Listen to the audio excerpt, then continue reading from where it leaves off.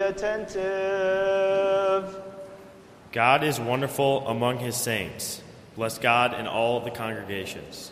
Wisdom. The reading is from St. Paul's letter to the Hebrews. Let us be attentive. Brethren, all the saints through the faith conquered kingdoms, enforced justice, received promises, stepped the mouths of lions, quenched raging fire, escaped the edge of the sword, won strength out of weakness, became mighty in war, put foreign armies to flight. Women received their dead by resurrection. Some were tortured, refusing to accept release. They might rise again to a better life. Others suffered mocking and scourging, and even chains and imprisonment. They were stoned, they were sawn in two, they were tempted, they were killed with the sword. They went about in skins of sheep and goats, destitute, afflicted, ill-treated, of whom the world was not worthy, wandering over deserts and mountains and in dens and caves of the earth. And all these, through well attested by their faith, did not receive what was promised, since God had foreseen something better for us, that apart from us they should not be made perfect. Therefore, since we are surrounded by so great a cloud of witness, let us also lay aside every weight and sin which clings so closely, and let us run with perseverance the race that is set before us, looking to Jesus, the pioneer and perfection of our faith. Peace be to you, the reader.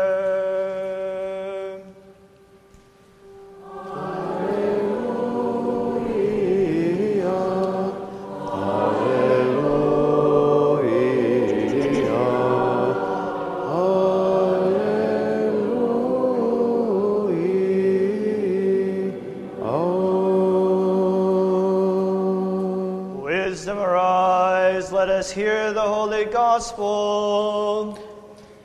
Peace be to you all. And your spirit. The reading is from the Holy Gospel according to St. Matthew. Let us be attentive.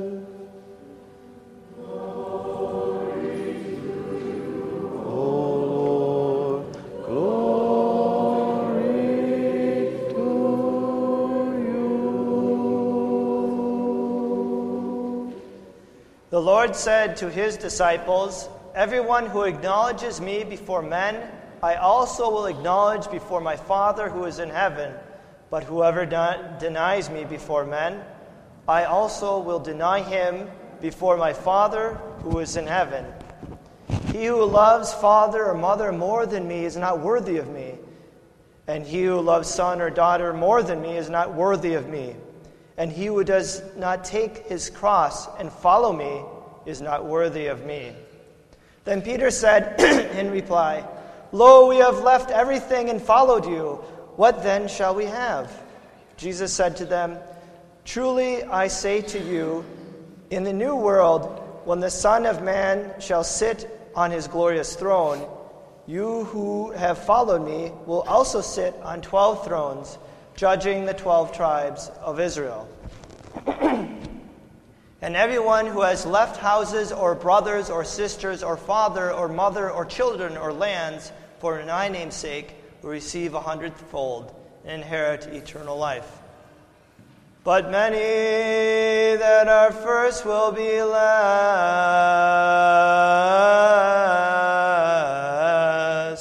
and the last first.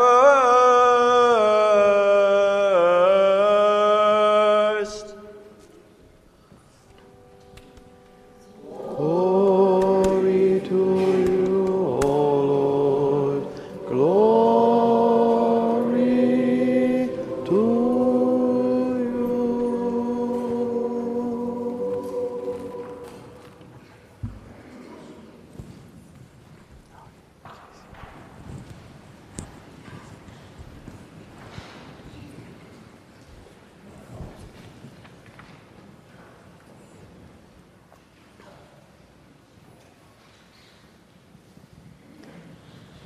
In the name of the Father, and of the Son, and of the Holy Spirit.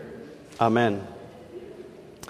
The epistle to the Hebrews, from which we just heard a little bit from, which repeatedly speaks of Christian worship in these terms. St. Paul always says things like to approach, or entrance, or drawing near to God.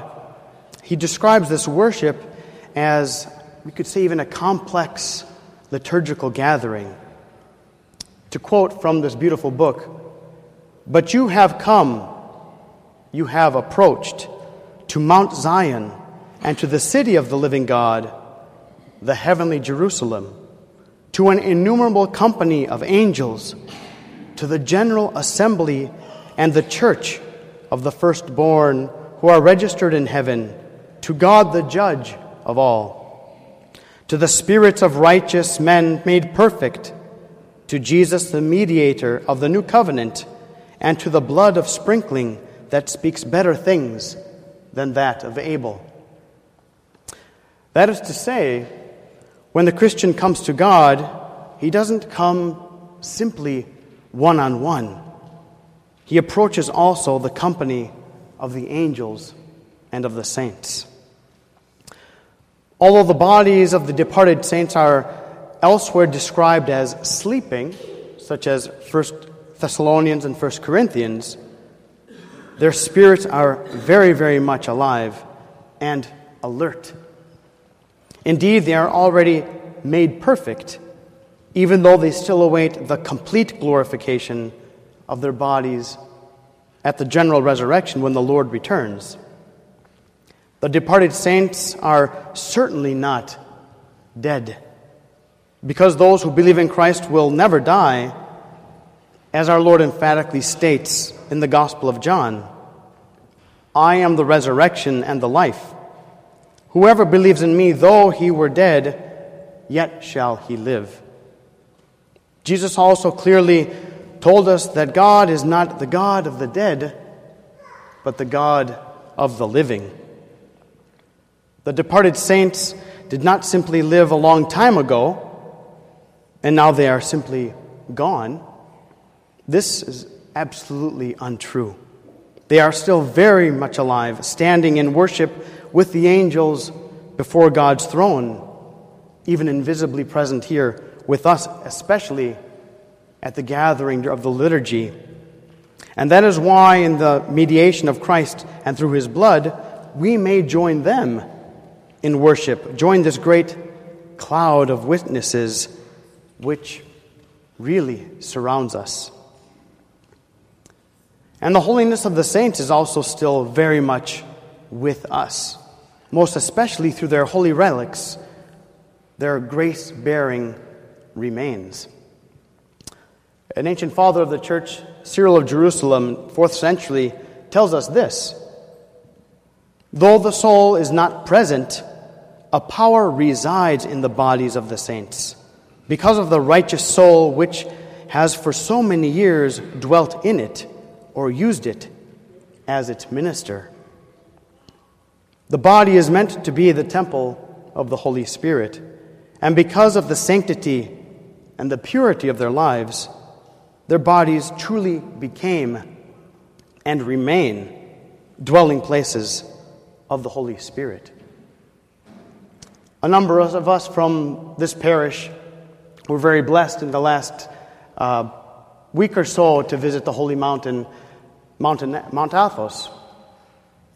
And there we were, one of the many, many blessings that we were able to experience was indeed this reality, which here in America we don't often have the blessed opportunity of venerating the remains and the relics of the saints. If I began to number them off and name them, we'd be here quite a long time, because the holy monasteries have preserved their remains, as, of course, throughout the world churches have. But we could name just a few. St. Stephen, the first martyr, we were able to venerate him. The foot of St. Anna, the mother of the Theotokos. Remains and relics of St. George, St. Demetrius, the great martyrs, St. Marina, St. Theodore, on and on and on. Not only venerating the holy relics in which the Holy Spirit still resides as evidence of the general resurrection to come, keeping these relics here present with us, even gushing myrrh and fragrances, but able to walk on the holy spots of saints as well, visiting such places as even the hut of the recently canonized St. Paisios the Athonite, touching even the scarf which he always wore. We forget that the relics of the saints work miracles, even more so after they have passed on do they remain with us. We read in the scriptures many times that even the bones of the prophet Elisha raised a child from the dead. The handkerchiefs of St. Paul was passed around in order to heal diseases, and people longed to just pass under the shadow of St. Peter to receive grace and healing. The veneration of the holy relics in which the Holy Spirit still resides is something that we have been doing for centuries, and something that is precious. And the Holy Spirit indeed is still with them. This is why every single holy table in the altar throughout the Orthodox world has the relics of the martyrs, because the church is founded and built upon their very blood and their sacrifice. We know that we are to preserve the temple, which is our body, pure. The saints did this, and the Holy Spirit remained in them. We know that this temple is so holy that St. Paul says that God, if we destroy this temple, God will destroy us. This is why we honor the body. We respect the body. This very body is the one that is going to rise from the grave on the last day, as our Lord was buried and cared for with love and with spices and anointments. This is what we do to us. This is why we do not destroy our bodies. We do not cremate in our church. If we did this, we would never have the relics of the saints, and we wouldn't attest and we wouldn't confess the resurrection from the dead to which we all long and look for as we confess in the Creed. This temple God has given us. This temple is to be treated as sacred and holy. And we look to the saints who led pure lives, sanctified this temple, and so the grace of the Spirit remains in them. And so we venerate them, we go to them, we kiss them, and by doing these things, we too are sanctified. Every chance we get to venerate the holy relics of the saints, we should do so. Sainthood and holiness is the yearning for perfection. And sometimes we forget that the saints indeed were ordinary people, like you and me, who strove for perfection and sanctity. As the Lord said, "Be perfect as I am perfect. Be holy as I am holy." Someone once rightly pointed out the following: if we see such holiness only in our Savior, Jesus Christ, and not in His people, that is, the saints, we may be disposed to consider holiness as an impossible ideal, which we imperfect humans can never attain. We learn best when we see concrete examples of how to live the life of Christ in the world today. This is why the saints really are, and should be, a challenge to us. They can shake us out of our complacency with our mediocre way of following Christ. I speak so much about the saints today because I was just in contact with so many of them, but also, of course, it's All Saints. And every single year, it's the Sunday after Pentecost that we remember the entire synexis, the entire gathering of the saints, especially those who have gone through history unknown and unnamed. It is because the Holy Spirit is the one who makes saints. The saints make themselves receptive vessels and vehicles to His grace, and they are sanctified by Him. So it is very logical that the church, on the Sunday after Holy Pentecost, celebrates those who have received the Holy Spirit and borne the fruits that He worked in their lives. We see that the Holy Spirit comes down in the form of fire, even though fire's natural tendency is to go upward. And that fire comes to rest upon humans who are made of clay and of earth, in order to raise them upwards, even though the earth's natural tendency is to go downward. This is the sanctifying power of the Holy Spirit, and the Holy Spirit makes saints who arise to God in their way of life. God descends to make us ascend. The Holy Spirit comes down to raise up and make all of us saints, to be seated with God in heaven. We know the saints are the friends of God, as King David says in the psalm, "But to me exceedingly honorable are your friends, O Lord." The saints are the foundation of the church, the perfection of the gospel, they who fulfilled indeed the sayings of the Savior, as one of the hymns of today's feast says. We read in 1 Corinthians, "Even if you should have countless guides in Christ, yet you do not have many fathers, for I became your father in Christ Jesus through the gospel. Therefore I urge you then, be imitators of me." This is what St. Paul is writing. "For this reason I am sending you Timothy, who is my beloved and faithful son in the Lord. He will remind you of my ways in Christ, just as I teach them everywhere in every church." You see what this great saint says. Look to my example. Be imitators of me, because I imitate Christ. This is why we look to the saints. This is why we look to the many thousands and thousands, not millions and millions, of those holy men and women and children who were living gospels themselves, who received the words of Christ and received the Holy Spirit and lived out the words of Christ in their own unique manner. And so we can look to each one of them, be touched by each one of them, and find something that we find in common with each and one of them, to be inspired to live the gospel out in our own unique way in our walk with Christ. And moreover, the saints are our family, and so we need to, as one person said again, dust off our family album to look at them, study them, read about them, learn from them.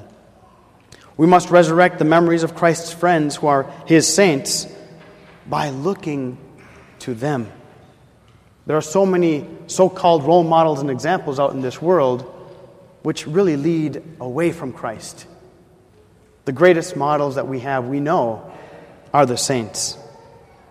Let us then be edified and inspired by the great things that they accomplished in Christ's name. This vast army spread out throughout all time and space, but rooted in eternity. Jesus promised that those who believed in Him would do even greater works than He did. And this promise, of course, has come true in the lives of the saints.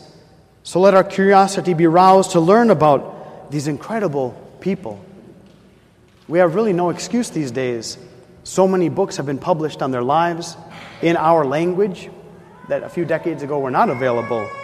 So many lives of the saints that we can read, whether the lengthy version or even a paragraph a day, whatever it might be, to inspire us so we might learn from them.